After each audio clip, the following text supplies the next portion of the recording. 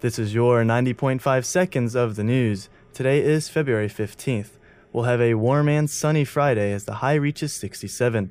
It turns partly cloudy tonight and the low falls to around 39. 2 internal candidates will take over as vice presidents of communications and development this spring. They will serve as interim VPs while the university looks for permanent replacements of the jobs. The candidates are University spokesman Wes Hickman, who starts April 1st, and Assistant Vice President for Development Susan Lee, who starts April 15th. The university has not released how their pay will change as it has not been finalized. USC is not in a rush to fill the positions permanently, but is starting to firm up search details next week and says a 6-month time frame is realistic.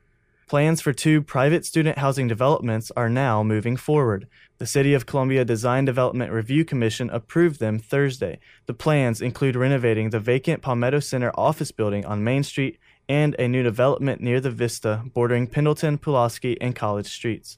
Both developments have received support from nearby businesses. Baseball coach Chad Holbrook says coaching is in his blood.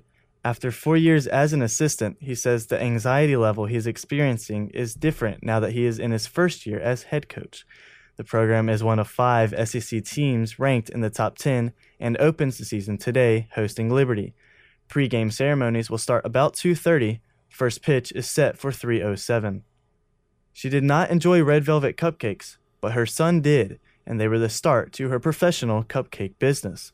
Read all about Donna Vasquez Gomez's journey to opening her cupcakery, Lil Bits, in 5 points, as well as all of the full news and sports stories. Find exclusive videos and even more at dailygamecock.com. Paul Kritzman, 90.5 seconds of the news.